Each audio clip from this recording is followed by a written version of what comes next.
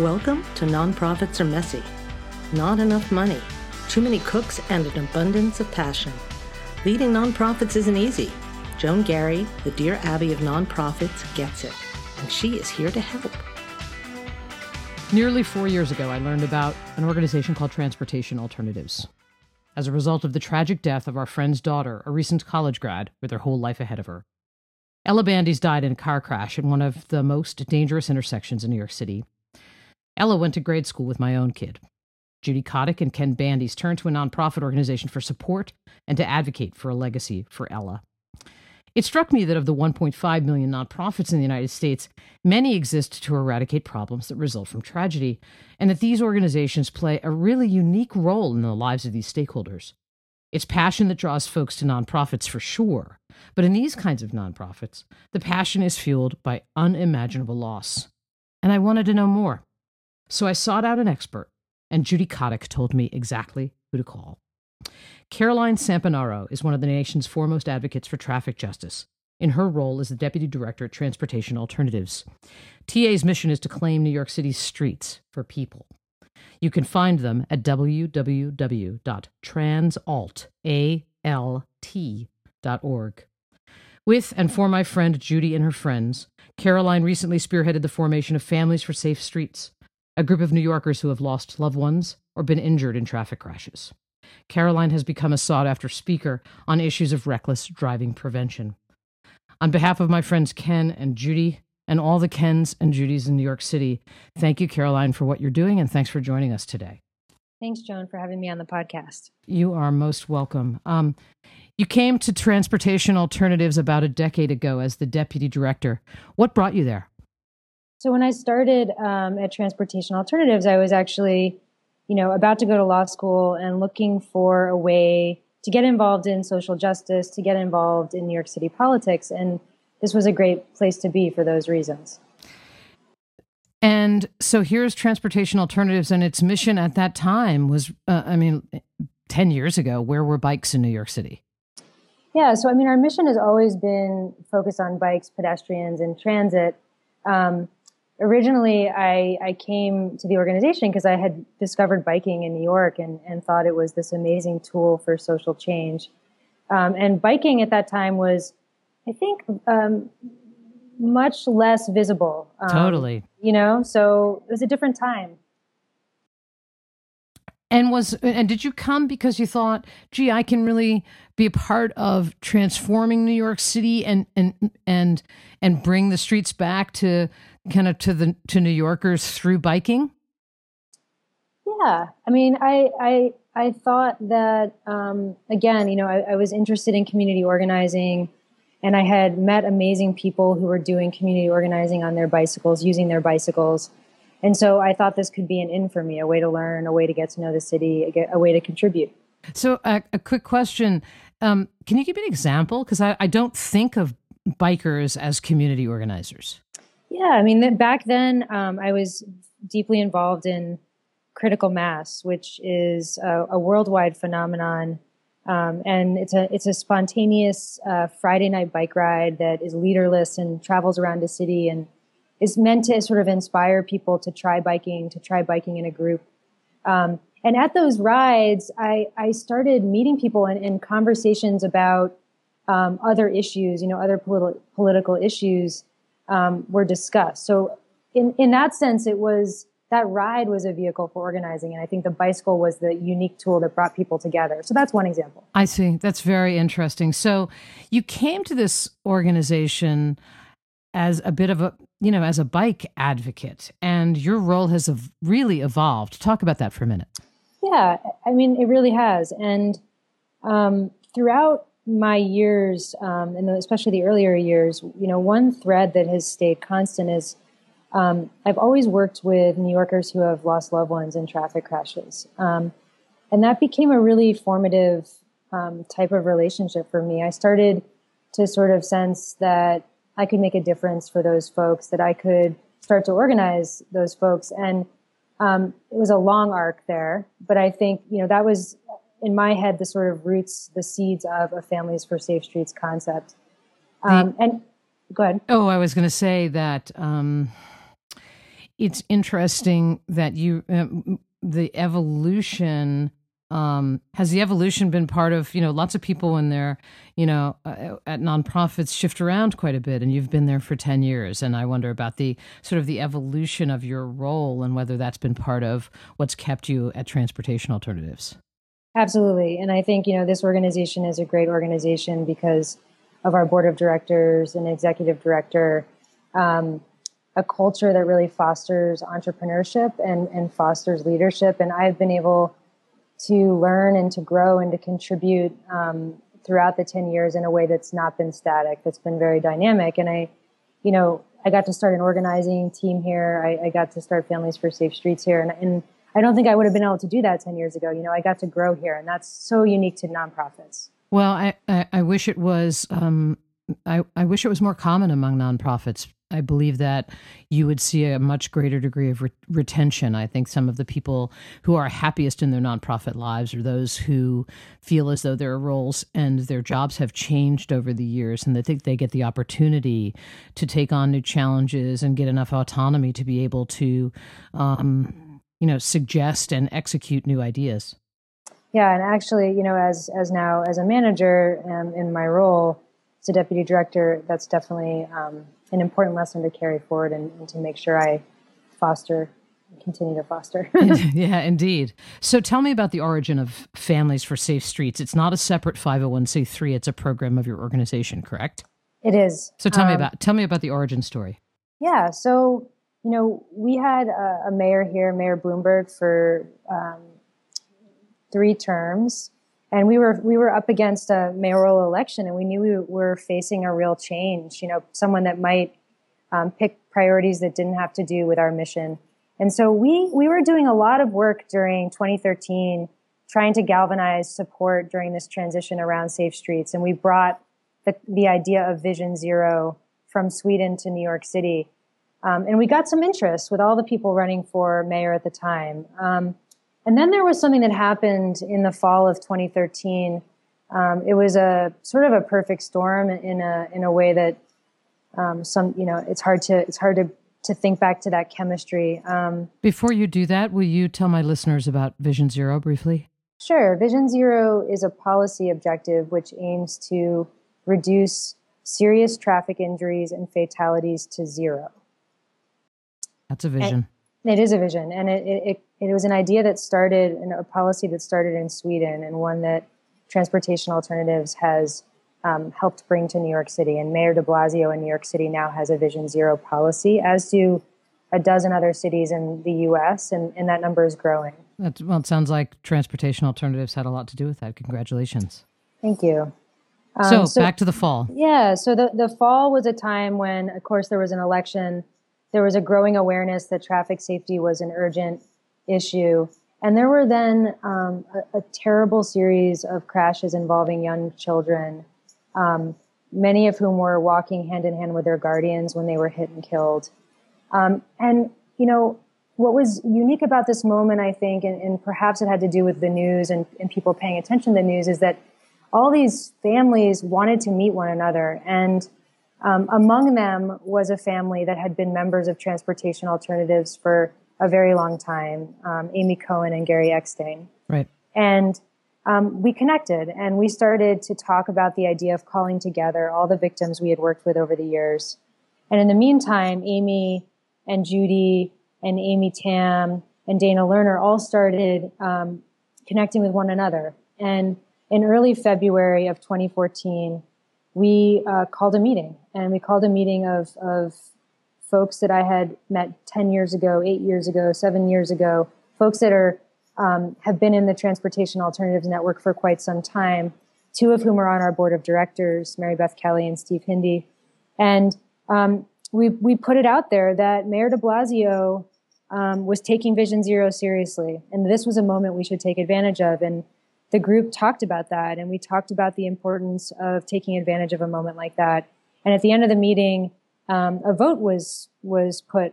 Should we form Families for Safe Streets? It wasn't called that at the time. Should we form a group? Should we be something? Should we hold ourselves accountable to Vision Zero? And the entire room of people lifted their arms, yes. And that must have been some moment for you. Yeah, it really was. It was a powerful moment. And that was the beginning of Families for Safe Streets, and it went on a fast track from there. Within a month, the group launched and announced itself on the steps of City Hall the day before the Vision Zero hearing, the first hearing at City Council. And from there, we launched a campaign to lower the speed limit, and we did so successfully that spring. So it was an incredible time. It still is incredible work, but that moment was a unique and special moment.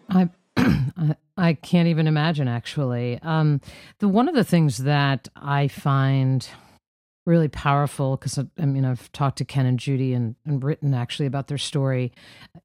All of the connecting actually happened online, right? And I deal with so many nonprofits who don't really capitalize or maximize the power of social media and the internet. And it feels to me that you all did something quite unique in being out there and available, so that when Judy was surfing the internet in the middle of the night, she found you. Was there any advice, just real quick, any advice for nonprofits about how to make yourself accessible and available so people can find you? That's a great question. And, I know for a fact that Judy spent a lot of time on those searches, and I give Judy the credit there probably. But I think one of the lessons we've learned lately is the importance of a campaign or a message that is simple enough that you can really reach people you don't normally reach. And yes. I have an example, if you will. Go. This is your show. That's our Crash Not Accident campaign. Yes, please talk about that. Yeah, so this is a campaign that has been a real, I think, game changer this year for the traffic violence movement, for Families for Safe Streets, for transportation alternatives, for all of us. It's a simple campaign. It's a campaign about language. And the basic premise is when you use the word accident, which so many of us do when we talk about car crashes, we are excusing responsibility, and we are sort of robbing a discussion about prevention. Totally. Right? Accident is not a neutral word. It actually implies that it was an oops, right? Like you spilled milk on a table and you shouldn't have. Oops. Who came up with it's so brilliant. So I teach a class at the University of Pennsylvania in nonprofit communications, and and so the use of language and how you communicate your message is so important to me. Whose idea was that? Where did it come from? Because it's so obvious and so brilliant at the same time. The Crash Not Accident campaign? Yeah. It came from this amazing organization, this sort of, the people I work with are brilliant. And I think we all started thinking about, how can we simplify this message? Traffic violence is complicated. People don't get it. People are getting Crash Not Accident, right? It's a message that even my mom or my dad, who actually know a lot more because of me, the average person that may not have any clue about this issue, they get this basic idea, right? That there's a fairness question at stake. And, when we say the word crash, we're actually not placing blame. It's not, it is a neutral term. It's a factual term. There was a crash. So it's amazing how ingrained the word accident is. And this campaign has really become a sort of rallying cry for a network, a national network. And Families for Safe Streets members in New York City have found and met folks that are going through the same thing in other cities because of this campaign. It's amazing. Yeah, it's totally amazing. And I it seems to me you're launching something that's bigger than you imagined. I think in some ways, yes. And I think, it's sort of the beginning and it's a good beginning. So just to clarify, you and your family have not personally experienced injury or tragedy on the streets of New York City. Is that correct? That is correct. So do you think, I was thinking a lot about this, as oftentimes organizations are really started and fueled by someone who has had the experience. Mm-hmm. And I wonder if you could reflect for a second about the fact that you have not had that lived experience and whether that helps you in working with them. Just sort of, I kind of wonder about your perspective as not one of the bereaved. I think that's such a good question, and it is one that I've been speaking a lot about with members of Families for Safe Streets over the last 6 months, because we've been talking about, when we hire a full-time staff member at some point down the road, should it be someone that's had a personal experience, or, is it better to have someone like me who has not? And, I think that a lot of this really boils down to the person. I think it's hard to make a generalization. Yeah. There's part of me that thinks that it is totally personality driven, because I would guess that most of the folks feel about you the same way that Ken and Judy do. And I would also guess that there's a unique role that you play without having that lived experience, as somebody who can be both a comfort, an advocate for them in a different kind of way.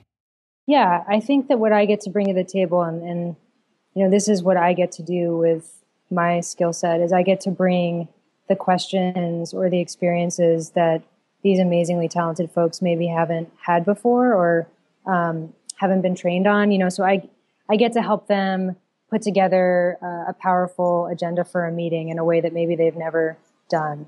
I get to help them with a talking point list, things like that. Yeah, it must feel like an awful lot of responsibility. How do you handle that? I think that one most important thing is that I have incredible friendships with all the members of the group. And, when you asked if no one in my family had been impacted, I paused because, I've grown to think of them as family. And I think that's the most simple answer. So I think I keep going because these are people I love, and I'm so happy that my skill set can help this movement move forward. On the other hand, I will say that for anyone that is considering the work and who knows the work, I think there's an important need for a peer support network of its own that is for folks working in grief, that are not actually grieving themselves, but are surrounded by it all the time. And that's something that I didn't line up at the beginning of this, that I do think is something important and will be important for me if I hire someone to make sure is lined up from day one, because grief, as you may know, or as anyone who's listening may know, it's unlike anything else, and it can creep in places you don't realize it's there. So that's been a real learning experience. I won't lie. Yeah, I bet that's right. So you're managing sort of the emotions of these folks, and you're also trying to affect change. And those are, they're not mutually exclusive, of course, but it's a bit of a dance. And I remember that initially, Judy and Ken, just as an example, because I want to turn a little bit to TA's strategy. So initially, Judy and Ken were so singularly focused on the safety, changing the intersection where Ella was killed. Like that was their MO, was how can we make that intersection safer? Because it was so personal for them. And so I don't know did they come to you and say, that's what we want to do? And I'm sort of interested in sort of the way that Judy describes it is that you knew enough about what was going on to be able to, in some ways, kind of shift the goal. And I just wondered, because sometimes people come with a very strong sense of what they want, but what they want might not be achievable, and there might be something else. And I wondered if you could talk a little bit about the strategy there. Yeah, so, we have a very talented staff. And one thing that was very important from the beginning of Families for Safe Streets for us is that we could help channel this amazing group and their power that they brought to the table towards changes that were going to have sort of the biggest possible impact. And at the same time, I knew right away that it would be impossible and unfair to deny individual families a pathway to figure out solutions to their personal crash experiences. Right. So, it's been a bit of a dance, and something that I think, frankly, I talk often about with members of the group. But what we did on that first meeting with Families for Safe Streets that I mentioned, the February meeting, we talked about why the group should focus on lowering the speed limit. And we talked about why people should set aside their personal fights to fight for lowering the speed limit. And the reasons we gave were pretty clear. Lowering the speed limit is the single biggest way we can reduce crashes and injuries. And this is what everyone around the table wanted to do, is to prevent other families from going through what they went through. Right. And the second reason is that we had a timeline, an achievable window in which we could make that happen, and that was the legislative session in Albany. And so it wasn't an agreement that we would stop forever working on personal change making, but that we would come together in that 2-3 month window and give it all we had. And that's why we were able to lower the speed limit, of course, right? So I think that from the very beginning, that message has resonated for people, and that message has been a message that I always bring to the table when we're having discussions about what do we do next. So, yeah. You also had some sense that was an achievable goal, didn't you? I had a sense that it was an achievable goal. I mean, at the office, we all knew it would be a long shot, but that it was an achievable goal. And so I felt confident in that meeting pitching it because I knew it's something that group could accomplish. And in warp speed, I mean, I have never seen anything like that before in my life. I mean, it was remarkable what you guys did. Yeah, I mean, I think it's very difficult to pass a bill into law in one session in Albany. And, we passed 2 that session. And we, also passed another almost dozen local laws that year. Yeah. Tell me about, really quickly, because I actually haven't asked you this, about, so do you have lobbyists on your staff? Like, sort of what's the mechanism and the strategy for changing legislation at Transportation Alternatives, real quickly? So we're a 501c3. So we have legally, there's a limit on the lobbying that we do. So within that limit, we have worked and do work with a lobbying firm that has a great experience working in Albany. And then otherwise, what we do is we do, direct action organizing. We have an incredible list of members and supporters, 160,000 plus New Yorkers, whose zip codes we have, whose addresses we have, and we connect those New Yorkers to their decision maker. And we help them feel empowered to speak out for change. And that's what we do every day of the year here. And so that's straight up advocacy organizing. So we're talking with Caroline Samponara, who's one of the nation's foremost advocates for traffic justice in her role as the Deputy Director of Transportation Alternatives, an organization whose mission is to claim New York City's streets for people. You should definitely check them out at www.transalt.org. What's next for Transportation Alternatives? In such a short period of time, you've accomplished so much. I have read recently that there seems to be forward motion on the intersection where Ella was killed, and forward motion on changing that intersection. Yeah, so I think that's a real success story that everyone here feels so proud of. It's that we have been able to make these big changes as a group. And then we've also seen change happening for individual families, like the intersection where Ella was killed. And that's a real testament to the unique and sort of magical combination of Judy and Ken teamed up with our talented organizing and policy staff here. And so what's happening at that intersection? So there are a couple things happening. One is the intersection is getting an overhaul that will keep drivers from making a number of the turns that are causing the crashes. Yes. And then the really sort of exciting, I think, very almost like a tribute to Ella addition to that is this pedestrian plaza that is being proposed to get added right in front of the transit stop. That would keep cars from using that particular part of the intersection, of course, but also it would really bring a much needed public space to that neighborhood that could involve programming, a mural, all sorts of amazing things. It must be incredibly rewarding. It is. And I know Judy and Ken have stuck with it through a lot of painful community meetings that I know firsthand are very hard to endure. And I think in doing that, I think the tough lesson of change taking too long has been something we've all had to learn and relearn. But change does happen when people like them, like us, work together and stick with it. But without the support of an organization, I don't know that the Kens and the Judys of the world are, I mean, they need organizations like yours, whether it be yours or Mothers Against Drunk Driving or the thousands of organizations that support families who have experienced unimaginable loss. I remember Ken one time told me sometimes I think being part of Transportation Alternatives is the single best thing I do. And then there are sometimes, I'm paraphrasing, that I just want to go running in the other direction.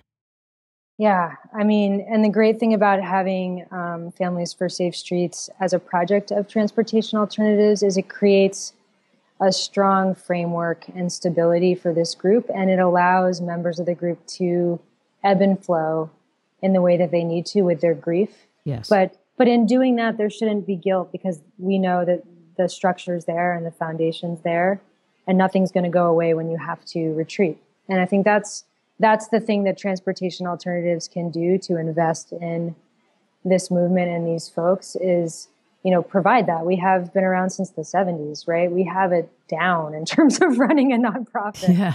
Yeah.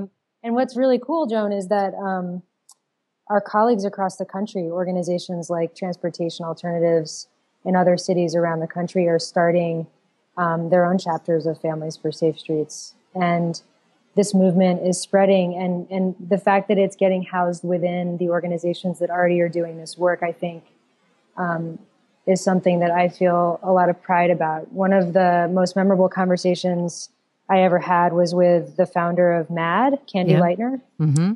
And she was meeting with Judy and Amy and I and a few other folks, and she said to them straight up, "Don't you dare start a new nonprofit." Really? Which I thought was great. And I knew where she was coming from because I always knew that would be a really tough proposition. Where she was coming from is that, there are millions of nonprofits. The last thing you should do if you don't have to is spend your precious hours fundraising and filing paperwork and doing the work that an organization can already be doing. Use those hours to make the biggest impact you can. And that's what Families for Safe Streets is getting to do. That's awesome. I couldn't end this podcast without asking you this question. What can listeners to this podcast do to support your efforts? Well, that's a great question. I mean, if you're a New Yorker, please visit transalt.org, become a member, join our mailing list. We'd love to have you involved in our work. Even if you're not, do that. There's also a couple of really exciting campaigns that could use people's help right now. One is the Crash Not Accident campaign. You can find that at crashnotaccident.org. So that's a separate website. It's a separate website, and it's a platform in which you can sort of add your support with your signature, and that's a powerful thing. We're trying to build the numbers on that campaign, and it's a visible number that we're projecting out on the internet. And then the second thing is we're running a campaign right now called Every School in New York City. And it's the top priority for Families for Safe Streets this session in Albany. And you can find more information about that campaign via our website as well. But signing that petition would be a big deal for us, and we would appreciate it very much. I bet there are some nonprofit listeners that would like to know how big an annual budget you have, how many full-time staff, and how they might donate to your cause. We are, our budget this year is a $5 million budget. We have, I think, a little over 30 full-time staff, and then a dozen plus part-time hourly. So we're close. We're in the 50 range in terms of staff in varying degrees. Like I told you before, we have a network of activists who volunteer, and we have a committee of activists in each of the 5 boroughs that meet and donate their time and work with us. In terms of supporting us financially, most of our funding and support comes from individuals, so we greatly appreciate that. You can join as a member, that's one way, or you can donate. And when you donate, if you're interested in the work of Families for Safe Streets, you can say as such in your donation, and we will put that money directly to the work we're doing for Families for Safe Streets. Caroline, on behalf of my friends and their friends, we are a pretty tight-knit community in Montclair, New Jersey.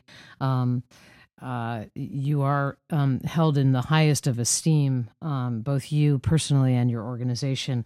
So thank you for everything that you're doing, not just for our friends, but for New Yorkers everywhere. And thank you very much for joining me this afternoon. Thank you so much, Joan. I'm Joan Garry. Thank you for joining us. And if you enjoyed this podcast, I hope you took some notes. Caroline had some very useful things to say, as well as some, I think, incredibly inspiring things as well. If you enjoyed the podcast, don't forget to rate us and review us on iTunes and share widely. Again, I'm Joan Garry. You can reach me also on my blog at joangarry.com with 2 R's. And we'll talk with you next time. Nonprofits Are Messy is a service of Joan Garry Consulting. Widely known as the nonprofit Dear Abby, Joan's leadership blog reaches over 40,000 unique visitors monthly from over 150 countries. Subscribe at www.joangarry.com.